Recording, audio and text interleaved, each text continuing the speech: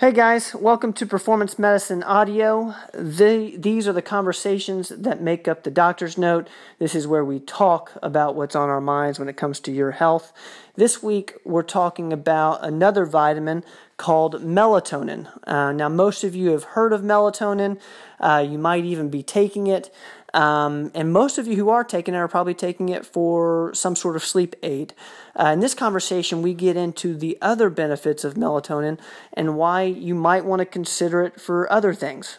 So anyways, I'll let you get to the conversation. Thanks so much for being here. Thank you for reading our weekly doctor's note and coming over to the conversation that makes that email. Thanks so much, and we'll see you guys next week. Hey guys, welcome to another episode of Dictations.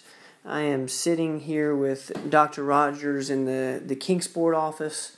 For those of you who come to this office, we're in the IV room. It's serving as our studio today. As you guys might know, last week we talked about magnesium and reasons why many people are magnesium deficient, etc. So if you want to listen to that episode, go into your favorite podcast player, wherever you're playing this, and check that episode out. And at the end of that episode, we mentioned that we were going to talk about another vitamin that Dr. Rogers is super pumped about, which is melatonin. I actually take melatonin every night, but I take it for sleep, and you guys might as well. I'm not sure, but Dr. Rogers, you've mentioned that there's other things that we can use melatonin for. Why don't I kind of give you the mic and talk to us a little bit about the other benefits of melatonin? Well, first of all, we'll talk about sleep a little bit.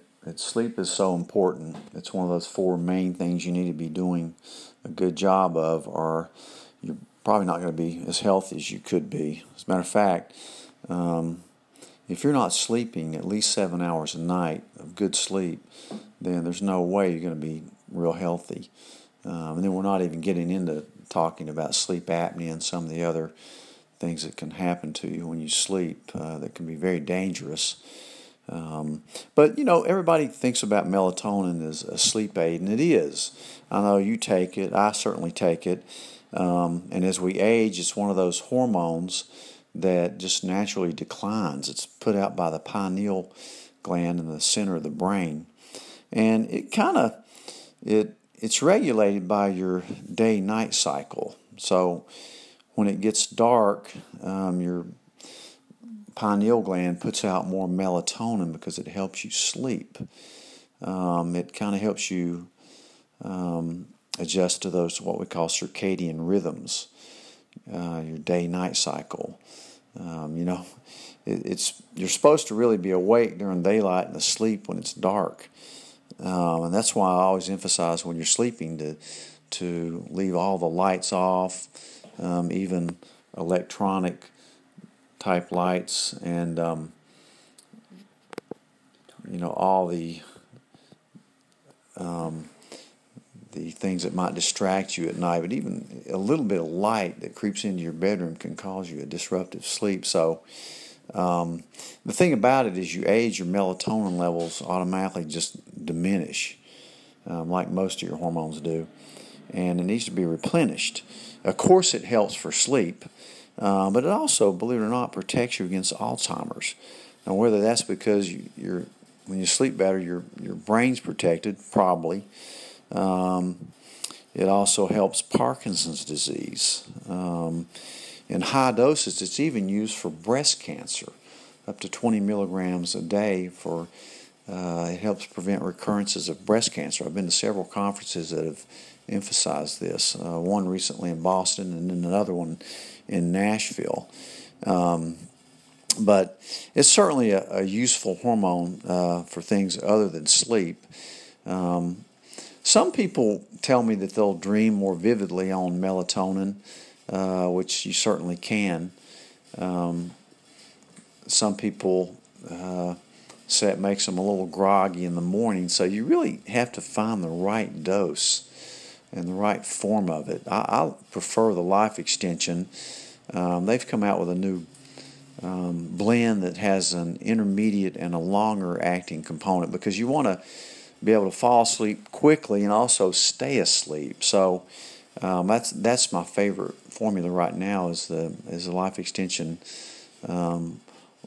intermediate and long release. The other thing I'll tell you, it comes in a lot of different doses. Sometimes people can tolerate just a half a milligram of that. I usually start out at about a milligram and work your way up. I have probably the average patient takes about 3 milligrams, but certainly if they're not sleeping, they can go on up to 5, sometimes 10.